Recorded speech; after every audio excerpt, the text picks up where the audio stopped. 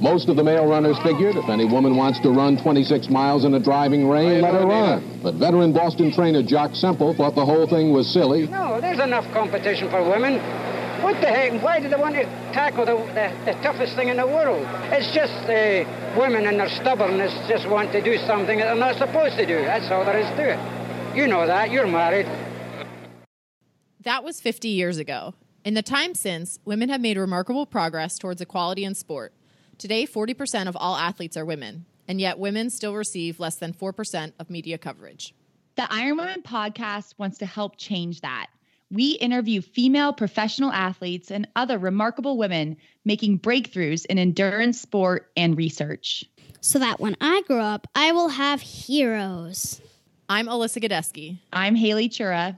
And I'm Rosalie. And you're listening to the Iron Women podcast.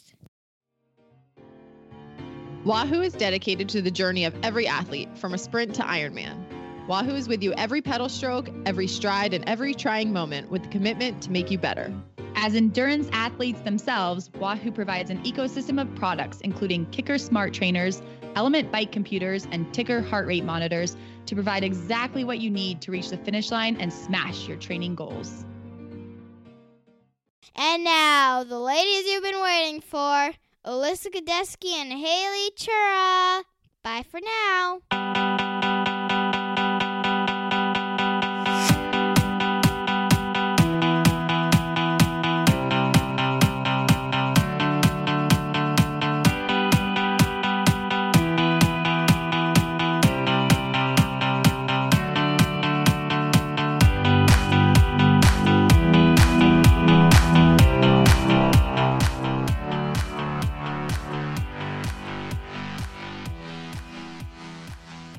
Hey, Haley, how are you? Hey, Alyssa, I'm good, and I think it is race week for you. Is that right?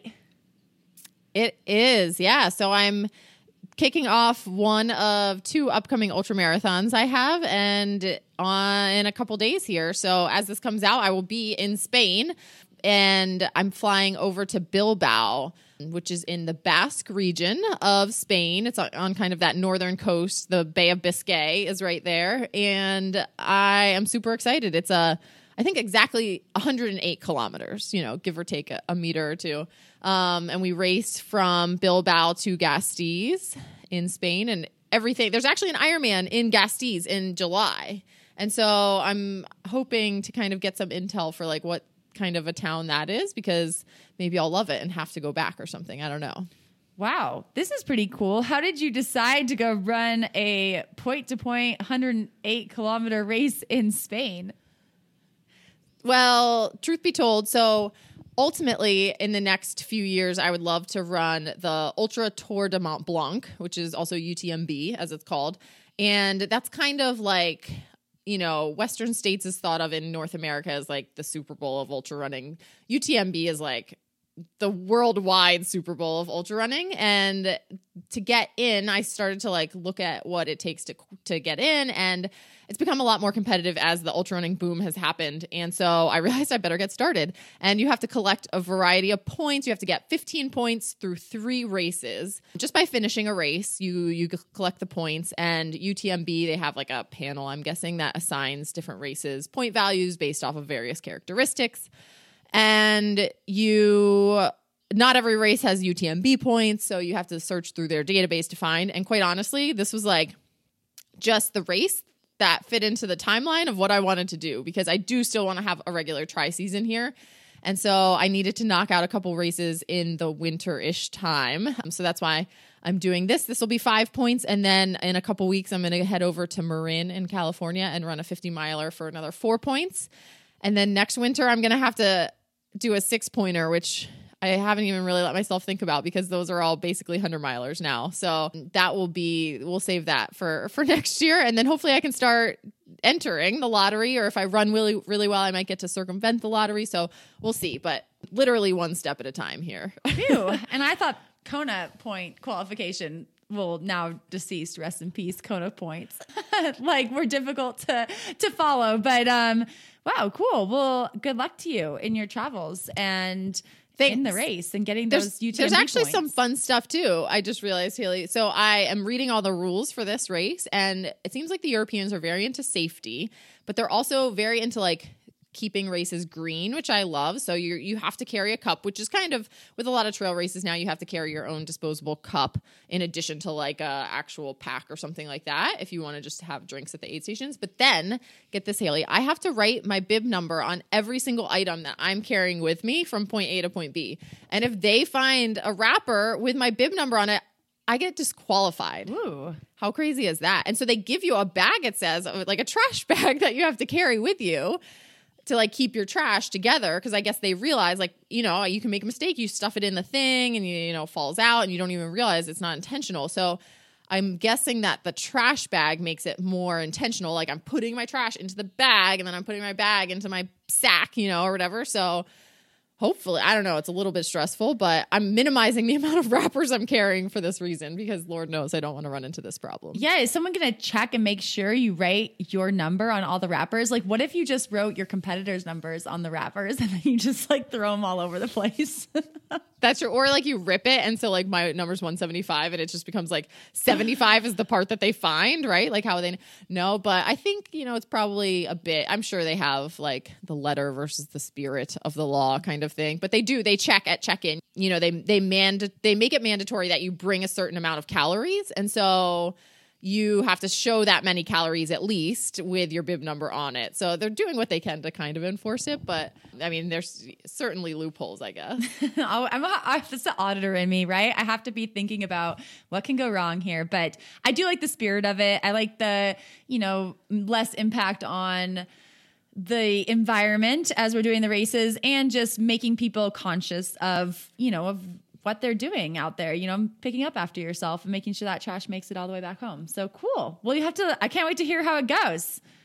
And so, Haley, what have you been up to? What will you be doing while I'm running in Spain? I'll be training in Bozeman like I do every weekend. No, I actually have a race coming up in a couple of weeks. I'm going to head to Bariloche and do the Ironman 70.3 there. When, we talked to Romy Palacios Balena last year. And after that race, Argentinian pro, and kind of got the wheels turning. It sounds like it'd be a fun one to do. It's supposed to be a really hard course, but really beautiful. So I'm going to go check it out. So that's my adventure that I have coming up in a little bit of time. But I have a couple of weeks, so not quite there yet. Still training.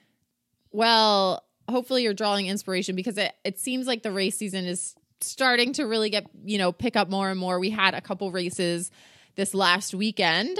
We had Challenge Wanaka, which is a half distance, and then Geelong, is that how we say it? 70.3 in Australia. So it's all Oceania this weekend, right? Did I say that right? Exactly. Yeah, I think so. But, you know, Wanaka does have a special place in my heart. I love it there. I've raced there when it was a full a couple times, and I love following that race. I think it's such a spectacular place to have a race, and it was a pretty good field that they had this year. I think a lot of people are maybe doing that or Geelong and then heading over to Ironman New Zealand in a couple weeks. And Hannah Wells took the win in Wanaka, Meredith Kessler. It was actually really exciting. I didn't find live coverage if they had it, but I was like actually updating a tracker, which is pretty rare to get these updates because Hannah and Meredith, and I want to say someone else, that Sophia something that I'm forgetting. Sorry. I think 3 of them all came off the bike together. And I know Hannah and Meredith, it seemed like we're running together through like 19K almost of the run. And so pretty exciting race there for early season racing. And then Laura Siddle was 3rd to round out that podium. I know, close race in Geelong as well. I think it looked like everyone came out of the water together. And then it was like everyone came off the bike together. And I think Ellie Salthouse was leading at one point on the run, and then Radka was leading off the bike, and then Ellie passed her, and Radka passed her back. So ended up being Radka Caulfield taking that win, and Ellie Salthouse in 2nd. Grace Tech, who we talked to after that race last year when she collapsed right before the finish, and this year she had a really great finish for 3rd, and Caroline Steffen in 4th. So really close racing in Australia and New Zealand this weekend. Okay, Haley, we have several mailbags to catch up on, which is very exciting. So just a reminder to our listeners, people can always reach out at ironwomenpodcast@gmail.com. Send us your questions or thoughts or concerns or anything about the podcast, but particularly questions that you might like Haley and I to take a stab at. And so we're going to kick this off. Haley, our first question comes in from Carmen, and it is a great question. So she is curious because she says it seems like many female long-distance triathletes get into the sport later in life than a lot of other sports. So some are also able to keep racing pro into their 40s, which is completely unheard of in most sports. So she's wondering what we think is the ideal age to go pro, and then how old is too old to race as a pro? I'll let you take the first stab at that, Haley. So I can't say ideal age. I think I was 27. How old were you, Alyssa? Yeah, I was 28. 28. So, and that was mostly, I don't know if it was I don't think it was an ideal age. It was just when it worked for me in my progression in the sport. It was kind of, I'm going to do it now or never. And we've talked on this podcast to women like Dee Griesbauer, who we interviewed last year, and she's racing as a pro still, and she's 48 now, I believe. So we saw Natasha Badman race Kona a couple of years ago at age 50. So I don't think there's an ideal time. I don't think you're ever too old as long as physically you're able to qualify for that pro card. Like, I don't think it's not up to someone to say, put an age on it. If you're able to go those times, you can do it. That being said, typically, I think, a lot of women do really well in endurance sport in their late 20s and into their 30s and, mid and late 30s, because we have, the physical base of years of cycling, of running, of swimming behind us. And also just that mental part, the life experience that you can draw from that I think you do need in some of the longer events. I've definitely found, as I've gotten older, I'm a little bit smarter about my training, and that pays off as well. Yeah, I think the maturity factor for especially the Ironman distance is definitely, it factors into it a little bit of maybe why you see just kind of older athletes in general. But I also think looking at triathlon and from an outside lens, it's a sport that requires a good bit of money, a good bit of gear and all of that kind of thing to really pursue at a serious level, whether that's pro or not. And so I think that causes a lot of the athletes who do triathlon to be just a little bit older because you tend to be a little bit more financially secure and you're getting gear that kind of gives you that advantage to do that.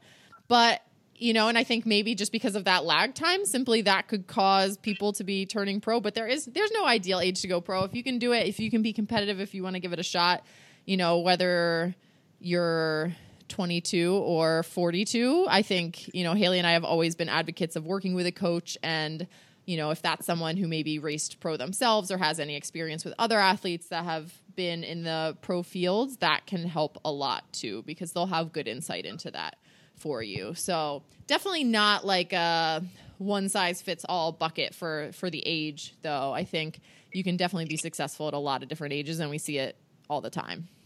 Haley, our next question comes from Alicia, and Alicia is writing to us, and she has been thinking about the decentives that discourage age group women from taking their elite license. One of these, quote, decentives is not being able to, or really having to just pay age group registration rates to race at events that don't have pro and elite fields. For example, it wouldn't make sense for an elite age grouper who just wants to race the same regional non-pro races each year to become a pro, because the races that they enjoy, I guess, and are around them maybe in their region aren't having pro fields. So do we have thoughts on this? And are there triathlons that are out there without pro and elite fields that we are interested in? I think both of us would say there's definitely triathlons that we like that don't have specific pro fields, right? Right. Yes. I've raced in races that don't have a pro field or don't have prize money while I've been a professional, usually for specific reasons, maybe because it is local and I just want to use it as a hard training day.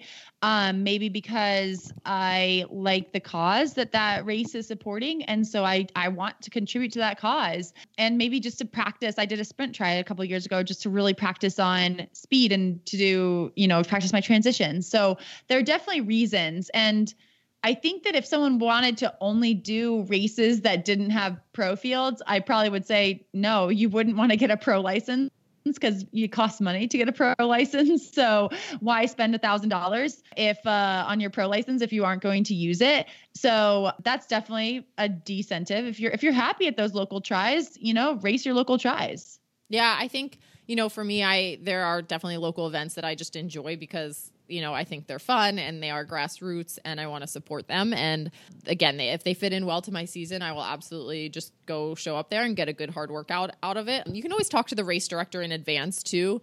And, sometimes they'll add an open field or you can, just kind of make sure that you are not impeding anything, I guess, by being there. I can't even imagine how that would happen. But race directors are usually super psyched to have a pro there and to have you racing. And the other people racing are really excited about it too. So that's kind of fun. And then I think just in terms of thinking as a pro, if you do want to race, especially in your first few years, I feel like there are, at least this wasn't what I definitely wasn't like, oh, I want to go race all the races that I want to race. I was racing much more strategically, especially in those first few years where I had to be kind of cognizant of putting myself into fields where I wasn't going to get left behind right away because I wasn't yet ready for the tactics that I was going to experience. So for me, that meant, going to Europe a lot and racing in some of the bigger fields there.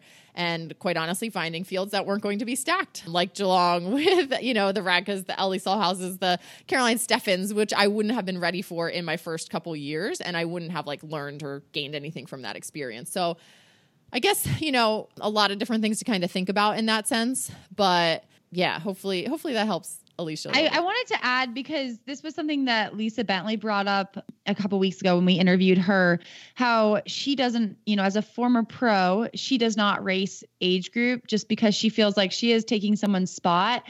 And that one kind of stuck with me because honestly, I don't have any problem with former pros or pros racing in age group, or local events. And this is something Alyssa and I actually talked about previously. If I was at a local 5K and Shalane Flanagan, pulled up and we're in the same age group and presumably she beat me. So I would be pretty stoked, to be honest, that Shalane Flanagan was at my, local 5K.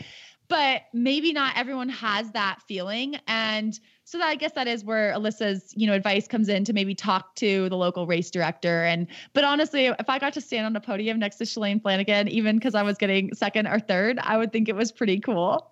Yeah. And I think, it just comes down to a lot of our mentality, Haley, I think, is to go and race, and we want to be racing the best that there is, right? And so hopefully that kind of is what our listeners are thinking too. And they're realizing that a race is just that. It's a race and it's the people that show up and that kind of thing. But yeah, I think, there's always with the local events, there's always, well, not always, but a lot of times there's some politics and things you want to just kind of be aware of, and a little conversation with a race director and stuff can't hurt. Our last mailbag question, Haley, is with Anna. And Anna is writing to us from Arkansas, which I think this might be our first mailbag from Arkansas. So that's lovely. And she has a question about the winter training season. So it's her first winter training. So she's using her trainer, staying indoors, and she's an extremely cautious cyclist. And she's super nervous even when she's just on a trail system in town. So she's wondering our tips for transitioning from the trainer to the road before race day, and how to build confidence with speed on the road. So that's part one. And then remind me and we'll circle back to part two.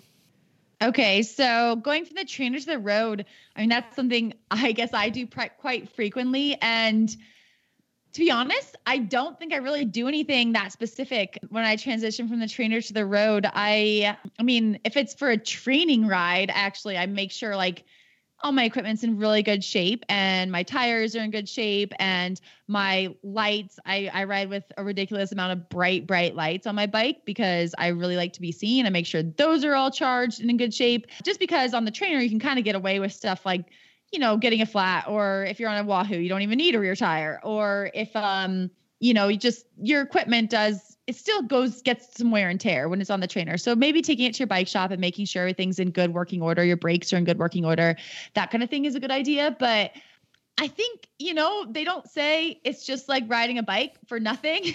It will come back really quick, and just having that confidence that when you get out on the road, like, you are going to know how to ride a bike. You aren't going to have forgotten. But sure, if you want to get out and practice, clipping in and maybe, mounting and dismounting your bike and just, being on the road, do it just for a little bit of confidence. But I bet even like, one ride, you are going to be feeling like just great because you still were training on that bike while you were on the trainer. Yeah, I think the maintenance side of it and making sure everything in really good condition is like the number one point. And then just realizing that like time in the saddle is time in the saddle, and that will help, but also time in the saddle outside just builds over time, and it's a process. You just have to be patient and let yourself get more comfortable.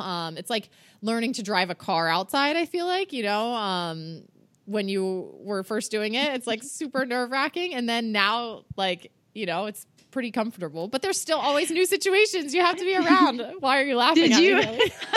Did you practice driving a car like on like a simulator or like go to like an arcade? Well, I mean, we played like Mario Kart like and Swift.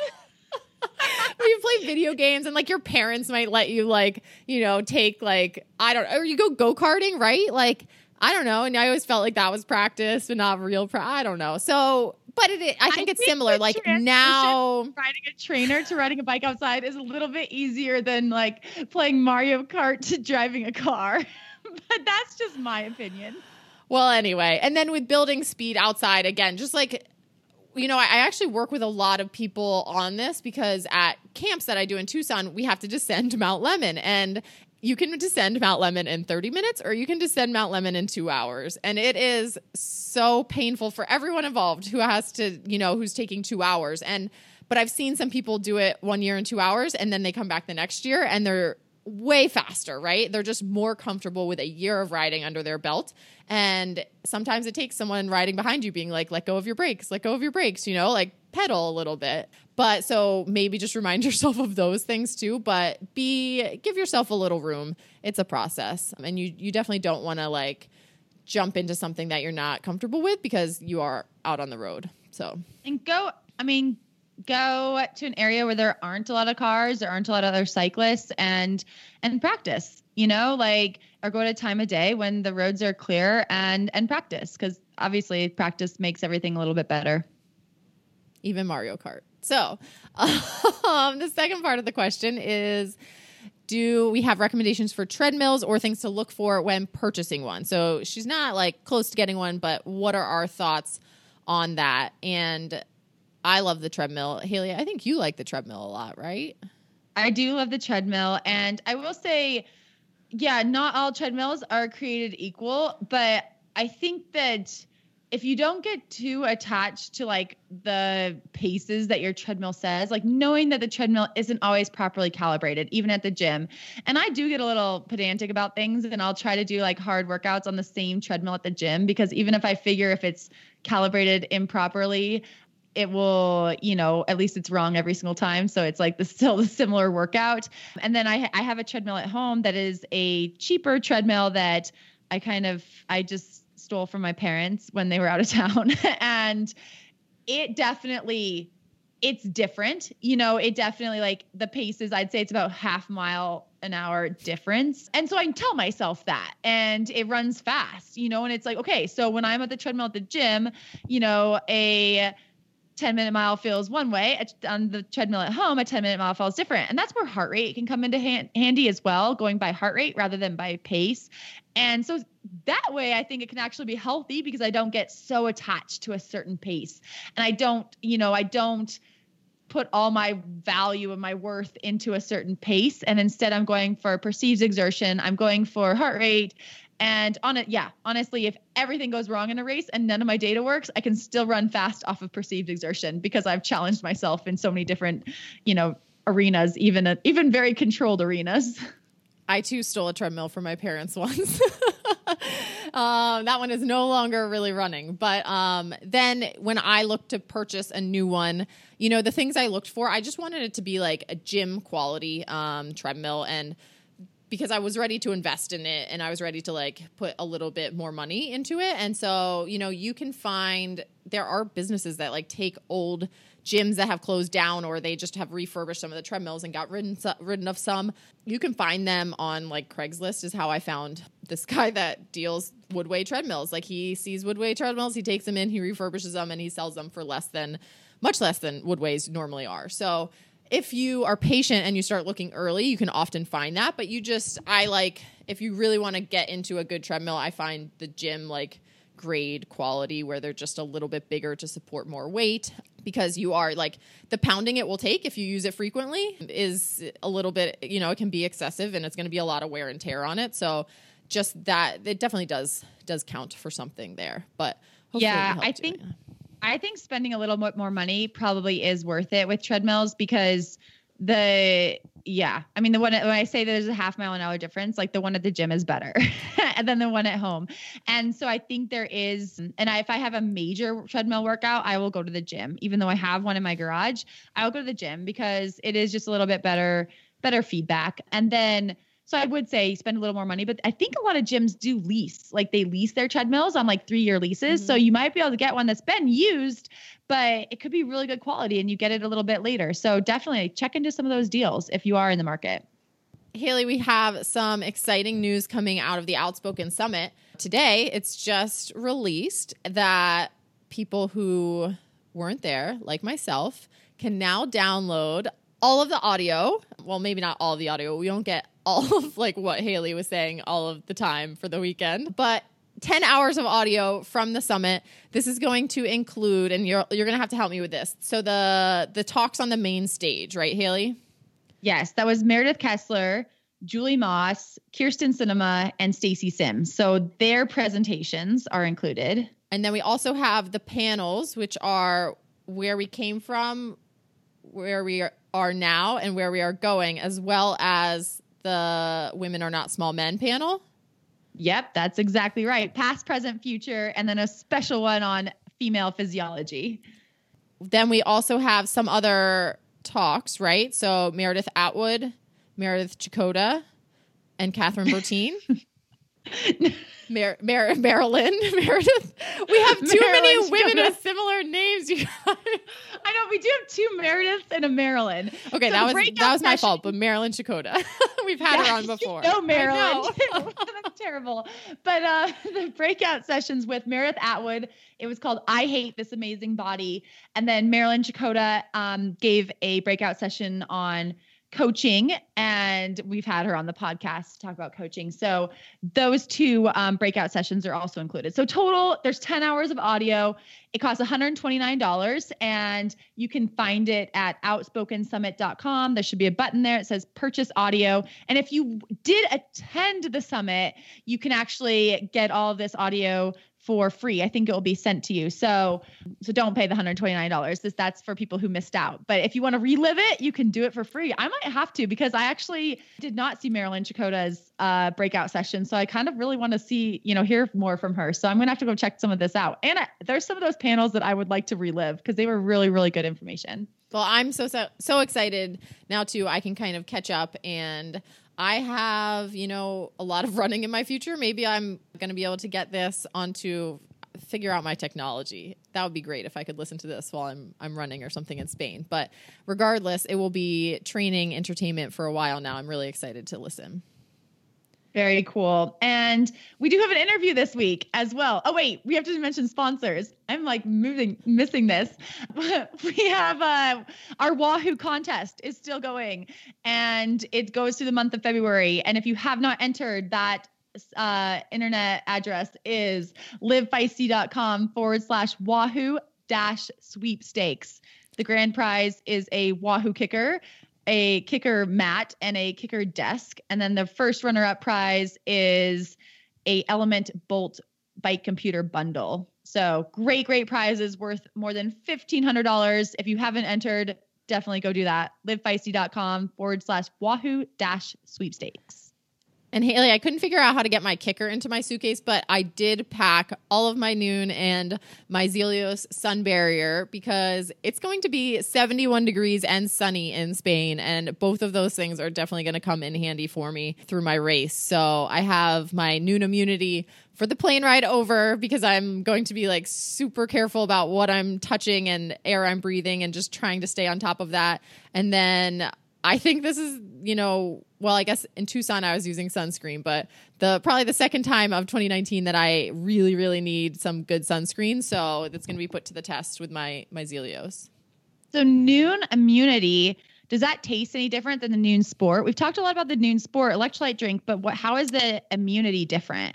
So it's a different flavor for sure, but then it also has, I think of it as like an emergency type of item where it's going to give you kind of like a big dose of immunity building vitamins and minerals. Vitamin C. And so, yeah, it's super convenient because it's like that. And you can just pop it in and have that. And it's been keeping me healthy. A lot of times as you taper and your body comes off all the work, it's an easy time to get sick. And I've been just drinking that all the time, quite honestly, and no sickness through my taper. So I'm excited about that. Nice. I'm going to check that out. So the code is IronWomen, and it's either noonlife.com, NUUNLIFE.com, or you can use and you get 30% off. And then you can also use the same code IronWomen at teamzelios.com for 20% off in case you are going somewhere sunny, or if you need chamois cream or shampoo, which you need. I use even when it's not sunny, but cool. And Haley, we do have an interview, kind of a double interview for people this week. That's right, Alyssa. This week on the show, we have Rachel Joyce and Dana Platon joining us. And most of our listeners are probably already familiar with Rachel. She is a 6-time Ironman champion, 3-time Kona podium finisher. She was second in Kona in 2013 and 2015. She's won Challenge Roth. She has won the ITU Long Course World Championships. She's done amazing things in triathlon. And now she is partnered with Dana Platon, who is a leadership development strategist. And Dana has experience in, she is an athlete herself. She has participated in triathlons, cycling, and mountaineering.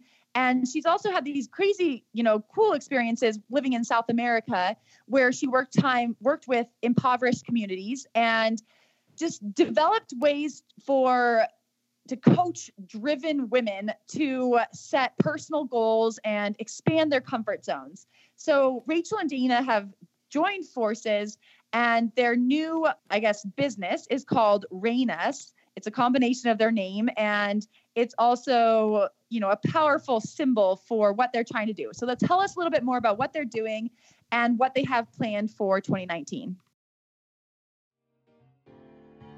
Haley, do you know what our most popular Iron Women episode has been so far? I do, Alyssa, because I love the numbers, and it goes back to fall of 2017 when we interviewed exercise physiologist Stacy Sims. You are right. And do you know what Stacy Sims has been up to these days? I've heard she's working with Noon Hydration to help formulate some products that have the female endurance athlete in mind. Noon Hydration products have clean, quality ingredients and are also non-GMO project verified, which means top quality ingredients for your body and the planet. Noon Hydration offers a range of hydration products for all your workout and recovery needs. My personal favorite is Noon Sport Fruit Punch flavor. What's yours, Alyssa? I like the Noon Sport in the grape flavor, and our listeners can go to noonlife.com and shop with a 30% off code of IronWomen to find out their favorite flavor. And don't forget to let us know. That's noonlife.com with the code IronWomen for 30% off. Hey, Alyssa, have you ever come out of a race with a really bad sunburn? I sure have. My very first Kona, I'll never forget. It was awful. Well, I think I have a product for you. Zelios Sun Barrier SPF 45 is a zinc-based and water-resistant sunscreen. It's long-lasting, oil-free, and won't sting your eyes. I've used it, and it works great. I'll have to try it because I have heard that Zelios products are designed and tested by champion triathletes like Heather Jackson, Lindsay Corbin, Jesse Thomas, and Rachel McBride. Wait, did you forget someone? Oh, that's right. And our very own Haley Chura.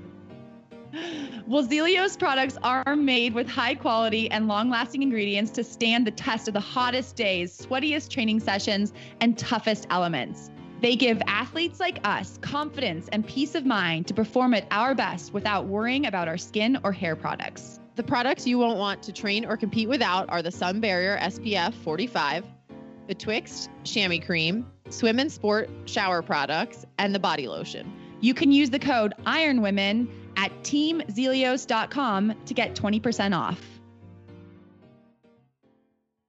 Hi, Rachel and Dana. Welcome to the Iron Women podcast. Thanks so much for joining us today. Hello. Thanks for having us. Yeah, thanks for having us both on. And so first, I would love to hear a little bit about your connection with each other, how your paths crossed in the first place, and how that kind of became cultivated into this dream of Reign Us.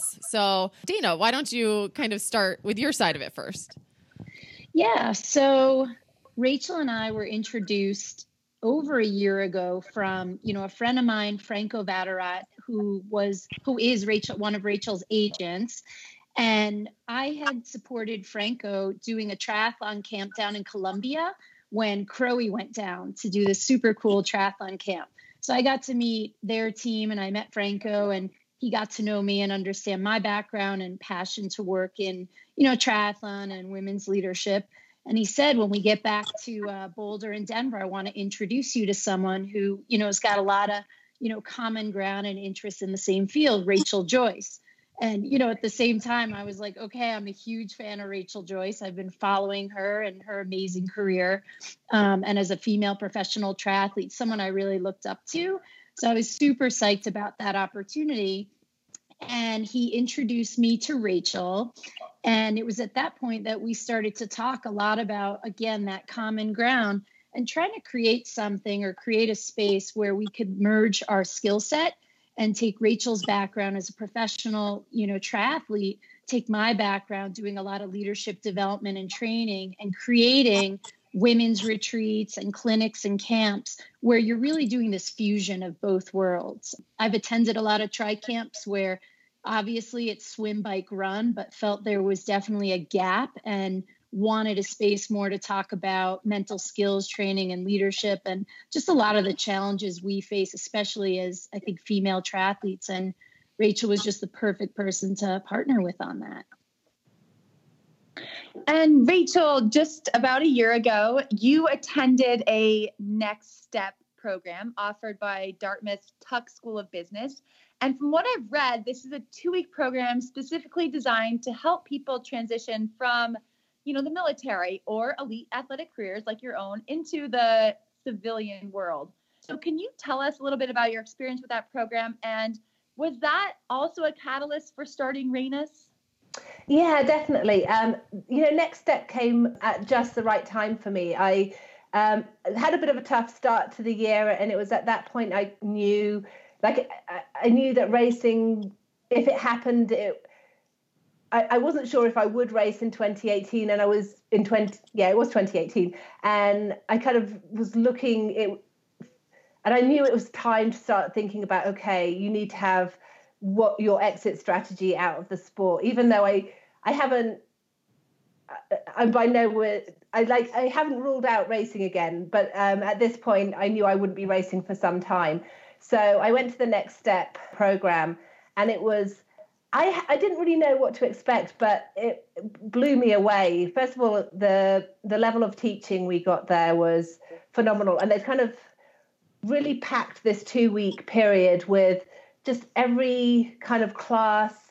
It was both practical as well as kind of more like softer skills to kind of get you thinking about what you might need to do to get into the workforce, and also help you identify, oh yes, I love spreadsheets, but I'm not so keen on marketing. I did not think that.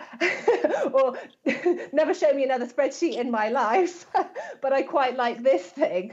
And then being surrounded, because transition is a very scary thing. And then you're suddenly, I was surrounded by people in a very similar situation, other elite sports people, and then the retiring military, which I was absolutely, I couldn't ask them enough questions, because I don't know that much about the military, and just to hear what their lives were like, being deployed.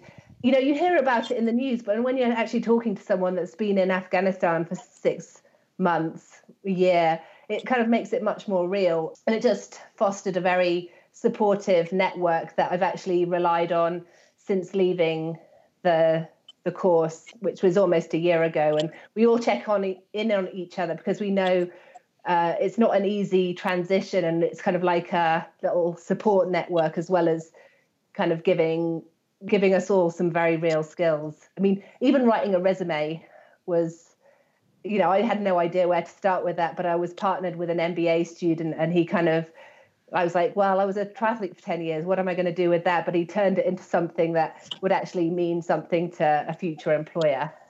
I bet they thought it was like super cool if they had any interest in triathlon or sports at all, and like had an inkling of who you were. It would be really fun to be like, I'm going to write Rachel Joyce's resume for her.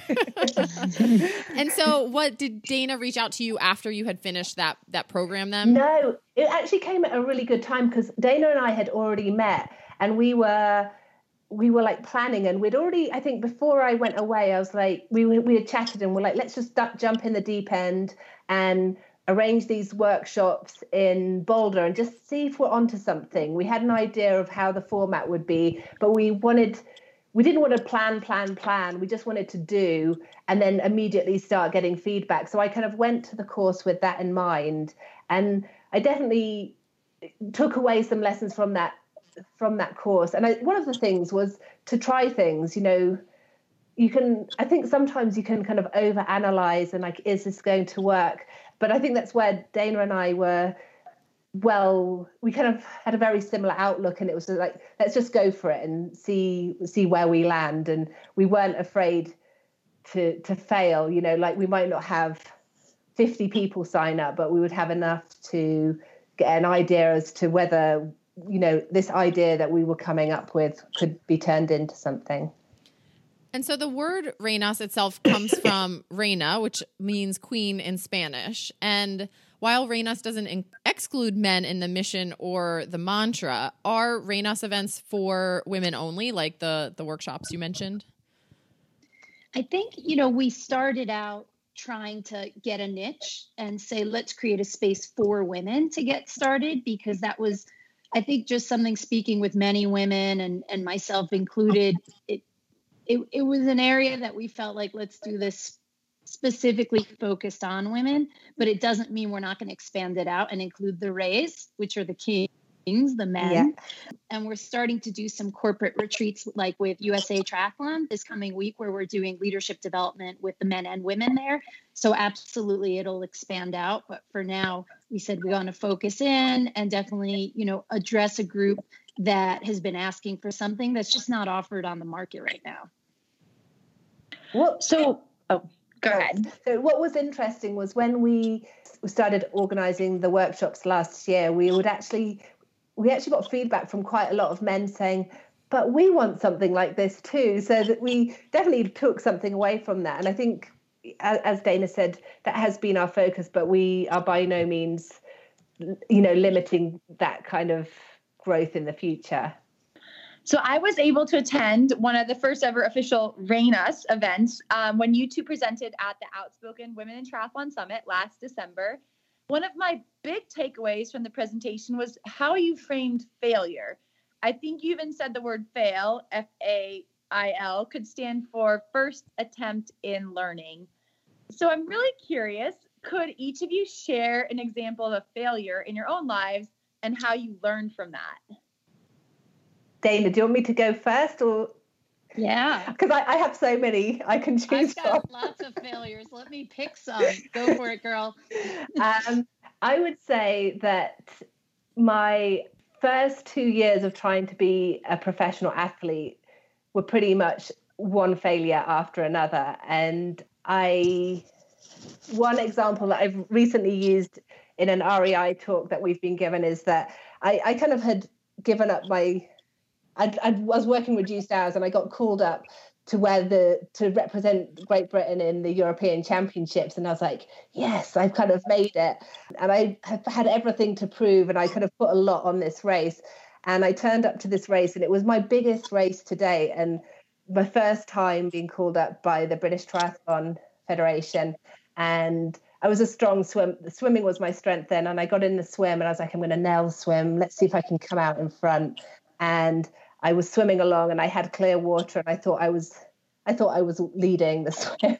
And then I started having this kayaker tap me on the shoulder, and I was like, what's he doing? And he did it again, and I'd gone the wrong way, and I ended up being dead last out of the water, and I came last in that race by many minutes. Not just minutes, many minutes. And it was just such a humiliating, like I couldn't talk about it without like wanting, just feeling so humiliated about it for such a long time. And it probably took me a long time to realize how much I had learned from that failure. But it was a real lesson to me that when you are too focused on having to prove yourself to others or a specific result, you lose the importance of the process. And when I really had success was when I kind of really let that lesson sink in, and I made everything about the process rather than having to achieve a certain result. Dana, can you add your own story?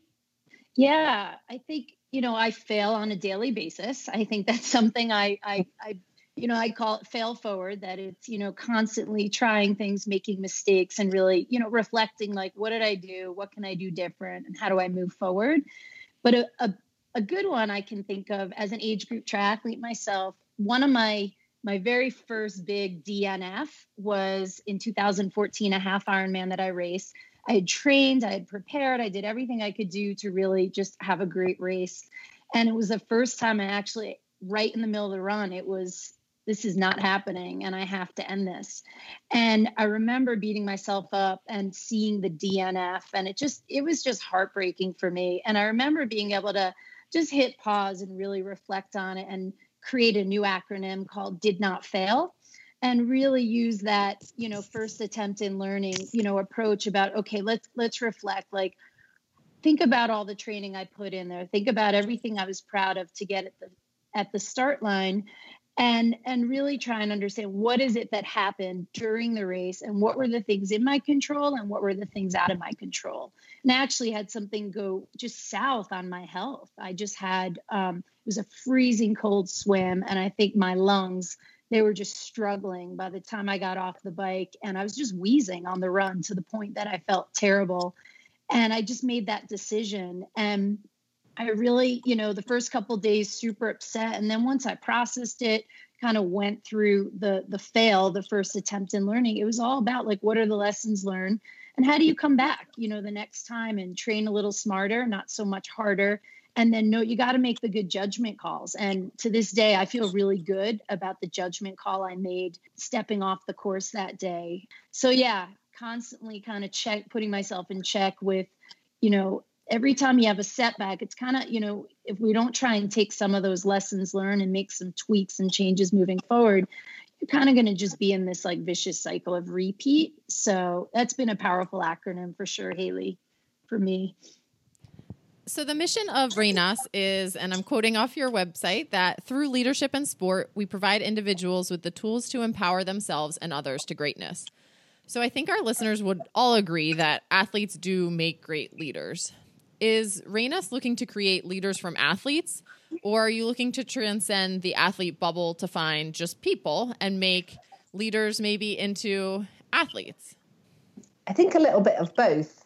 Definitely for the time being, there's been a focus on working with athletes and taking lessons that we learn out while we're swimming, biking and running, and applying them to other areas of our lives, whether that be career, professional or personal. But Dana and I have definitely talked about, the successful career woman who is so good at setting goals in the workplace, but is perhaps neglecting kind of the wellness side of things, and how you can take that goal setting and also create goals to be well. And it doesn't have to be, we're not suggesting everyone becomes a triathlete, but there is, hiking, doing a certain trail, or hiking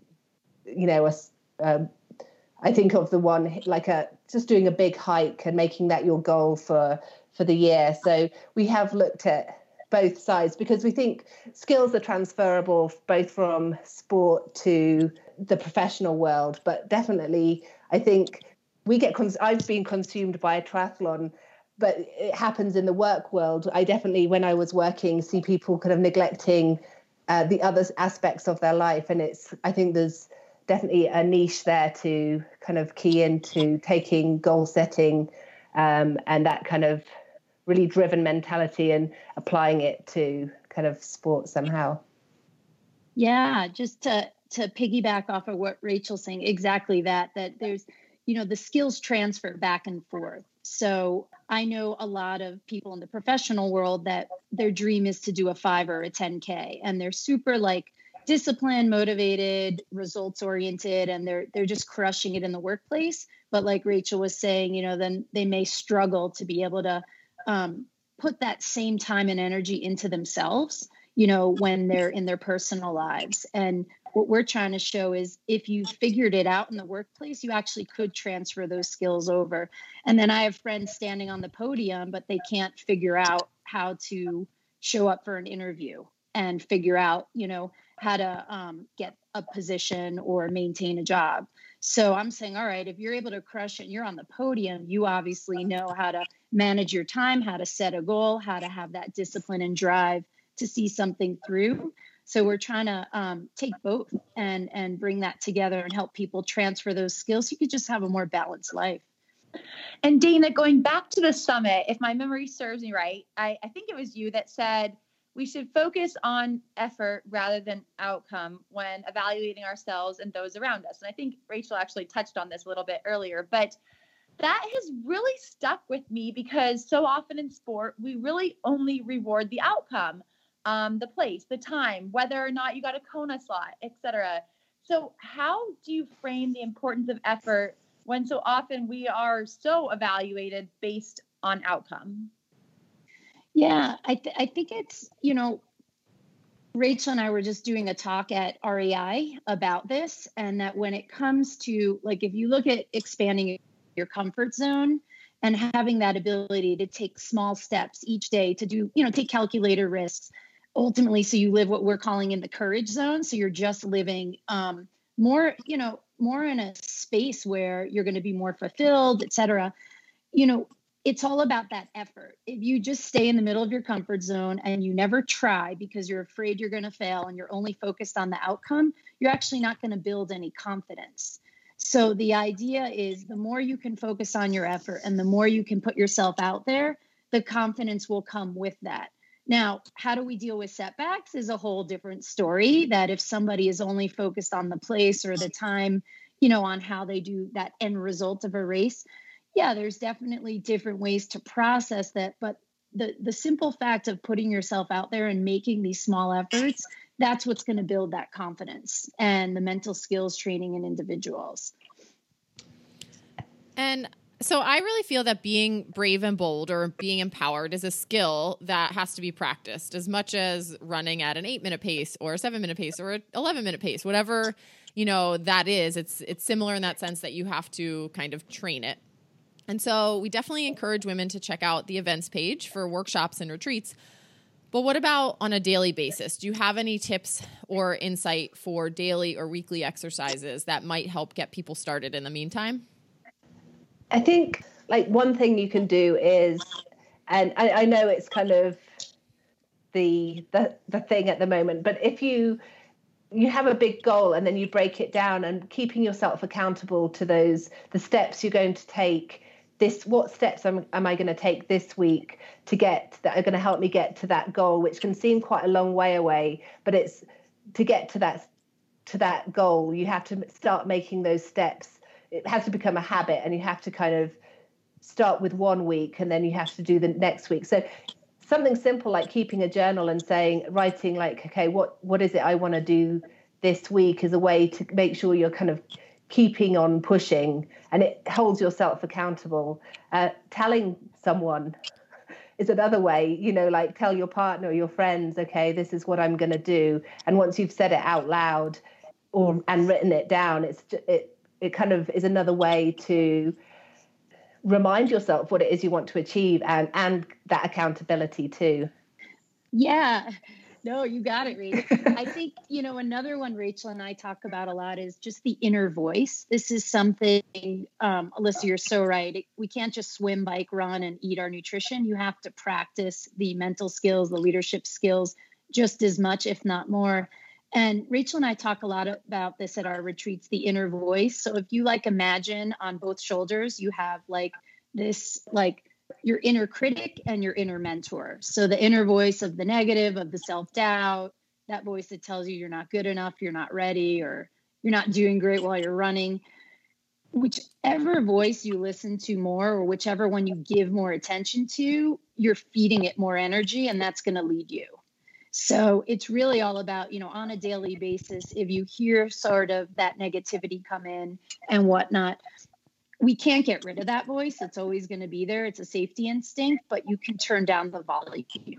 And a simple thing you can do is just by acknowledging it or recognizing it, being like, oh, there you are again. And then boom, you automatically will hush it. And then your inner mentor will come out. And that's sort of that voice more of wisdom. It's that voice of a little bit more optimism that will help you in the moment to tap into that braver, bolder, stronger self that, you were asking about. And the more you practice that and the more you become aware of that, the more the inner mentor should be leading you. And that's the end game. Rachel knows this. Some of my best races have not been because of PRs or whatnot, but it's been because I've been able to manage that inner voice and just be like, keep it down. You are not welcome here right now. And just really be able to lead myself from a place of more positivity and more compassion and more support versus just kind of battling, the inner gremlin, through a long Ironman course. And I really feel, piggybacking off Dana, I really feel like training is a perfect example of how you can practice that dialogue, because we all know when we've had those workouts where you start out and you're like, not today, I can't do it. And you can list out all the reasons why you shouldn't do the workout. And training's the perfect opportunity to practice and really key into your inner mentor and don't let the inner critic kind of dominate the conversation, because we've all had those sessions where you've listened to the inner critic telling you, no, I can't, I'm too tired, my legs hurt, but you've given it a go. And as you go, the inner mentor gets, you're like, okay, I've done number one, I can do this. And it gets stronger and stronger, and you can end up you could end up crushing the workout. You may just have a mediocre workout, but you've at least done it, and you'll feel a lot better for having done it than having kind of scrapped it after 5 minutes of the workout. And that's what you need to practice, because that's what's going to happen on race day. What about the outer critic? If you tell someone these goals and they say, you can't do that, or they tell you, you'll never make money doing that kind of thing. How do you, does your inner mentor just have to be so strong that you can tell that out, just ignore the outer critic? Yeah, no, I think, Haley, it's such a good point. And, I think Rachel and I talk about this a lot also. It's almost like internal versus external validation.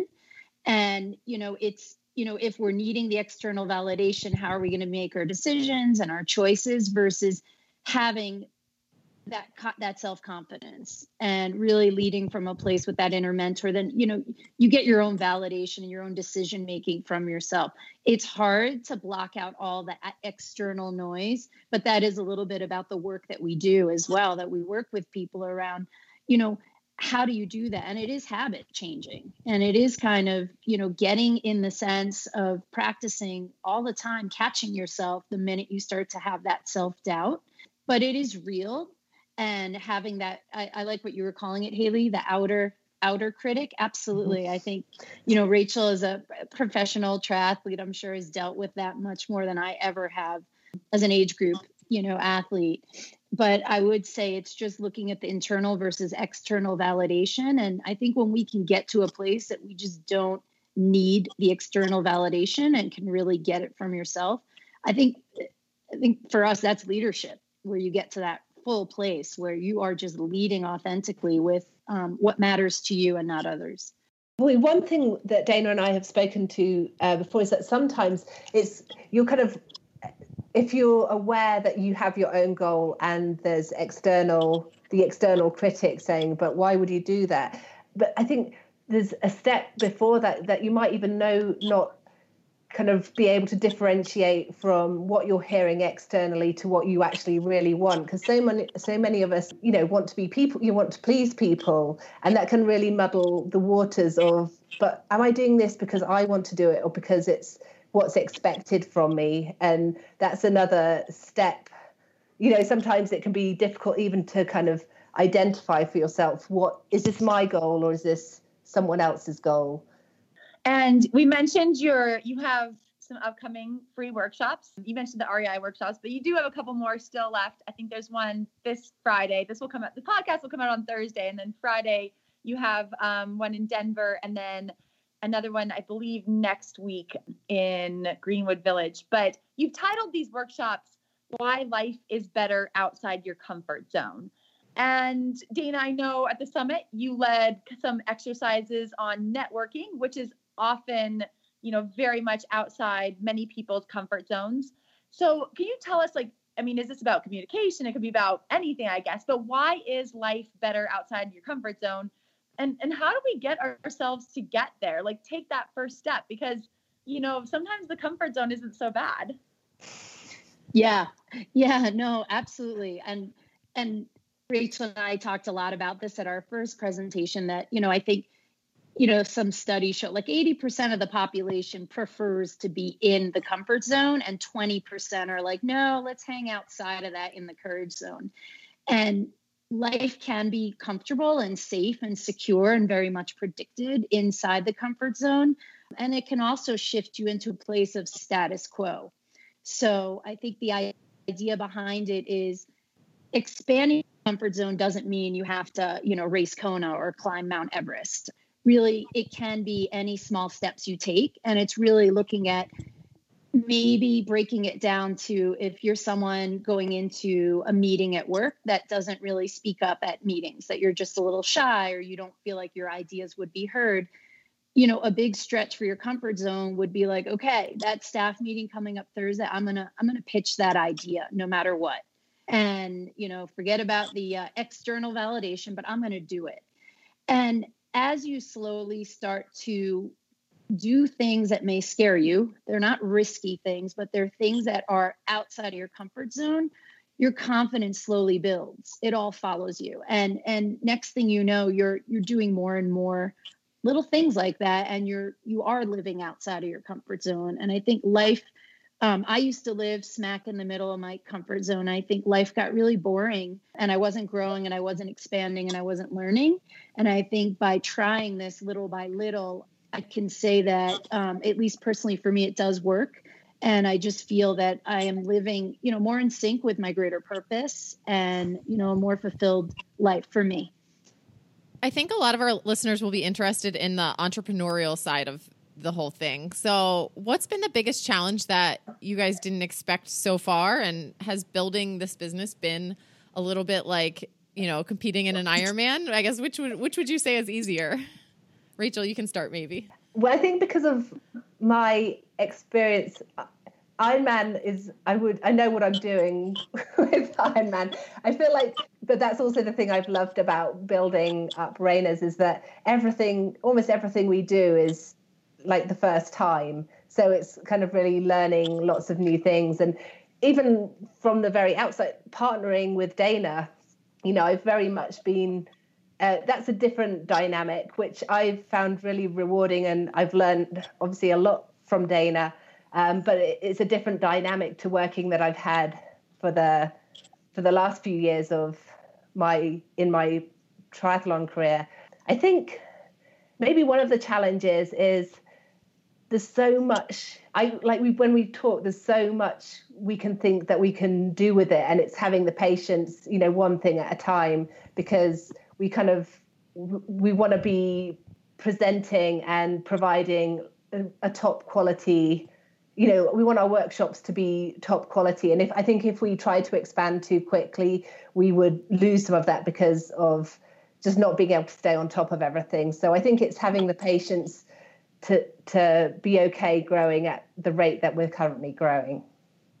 And Rachel, you made headlines in 2017 when you returned to racing after the birth of your son. You won 2 Ironmans in quick succession, 4th and a 3rd in your other. You had to do 3 Ironmans very quickly because you're trying to get to Kona. And that likely did contribute to a conversation that led to some changes in the Kona Pro qualification system, which is now based on slots rather than points. So in 2018, you took the season off from racing. I'm curious, will we see you on any start lines in 2019? Speaking honestly, I don't think so in 2019, but I am thinking 2020 as kind of a finale year. I think that will be my last year of racing. And there are still, a few races out there that I really want to do. And I was really pleased with 2017. I would just love to kind of come back and almost like, no, okay, this is my final go at it, and just really use it as a celebration rather than anything else. Obviously, I'll still want to be competitive because it's really difficult to switch that off. But I'll put my hand up, and I don't think I'll be going to Kona as a competitor. I think I'm hoping we'll be there with Rainers instead. But there are other races that I want to have a crack at. I think that's really exciting to hear because I know a lot of times just following some of the women, it's like life does happen. And then, I'll enjoy seeing you do the one final season. I think it'll be inspiring for a lot of us too. So we look forward to hearing more and seeing you out there again. 2020 is not very far away. What about your big, retreat event that's coming up this summer in Park City, Utah? Can you tell us a little bit about that? Yeah, so that is, for those who've not been to Park City, I went there for the first time last June, and it is just stunning. It's pretty small place, but lots of really big climbs, lots of trail running. There's open water swimming, and the plan is we combine a training camp with these mental skills training. And rather than it being the joy of having 3.5 days is that we can kind of have some shorter workshops and breakout sessions throughout the weekend. So you can do your long ride, and then in the afternoon you might have an hour and a half to kind of relax, get to know everyone that you're on the retreat with, and also work on your mental skills. So, and we've partnered with Intermountain Wellness, which has some amazing facilities, and they have a nutritionist. They've got Dr. Max Tester who does bike fitting. So there'll be lots on offer. And Dana, you'll be there as well. Yeah. Yeah. You better be, Dana. Well, thank you both so much for joining us. I really enjoyed learning more about Reinas, and I really hope some of our listeners can get maybe to the couple events you have coming up soon, and everyone should definitely check out that retreat as well. But thanks for your time, and we'll talk to you guys again soon. Yeah, thanks for having us on. Yeah, thanks, Alyssa. Thanks, Haley. Okay, Alyssa, after listening to Rachel and Dana talk, I'm wondering, is there one thing this week that you think you might be able to do that would get you out of your comfort zone and into your courage zone? Well, Haley, I think I have a distinct advantage for this particular week because I am traveling to Spain. So I think this week is going to be full of moments where I'm going to have to be in my courage zone and not my comfort zone, just being in a new culture and everything like that. So I really would love to put myself out there and try and speak the language a little bit more. I think it's so easy when you're traveling to just fall back on English and find the people who know it. So I'll make my goal to speak Spanish, even though I'm not 100% sure that's even exactly what they speak where I'm going. But yeah, and then I'll turn the table on you, Haley. And what about trying things? Or is there something new you can try this week? Oh gosh, this is a good question. Yes, there's always something new I can try, I'm sure. Shoot, I'm going to have to think about this.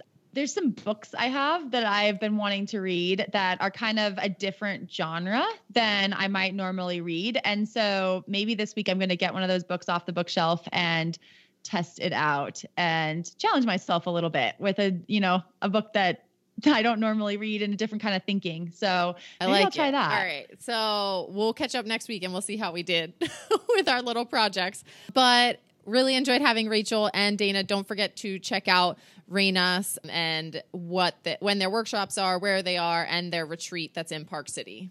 Yeah, it's Reinas, REINAS.space is the website. So www.reinas.space for all of their upcoming workshop dates and that retreat coming up in Park City. And just a quick reminder that you can now go to outspokensummit.com and download the 10 hours of audio. So like all of your audio listening needs for a little while until the next episode of Iron Women is out.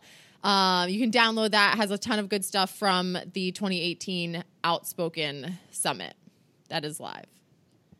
Yeah. So if you weren't there or if you just want to relive the magic, I think there's a purchase audio button. $129 gets you 10 hours of listening. So check it out.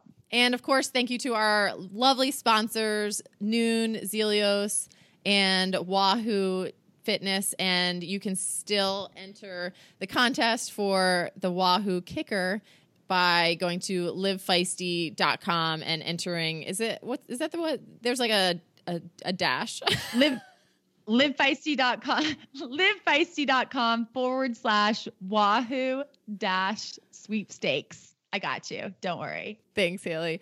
And of course, leave us a rating and a review. Let us know what you like. And Haley, I will talk to you next week. Bye, Alyssa. Good luck in Spain. Or adios.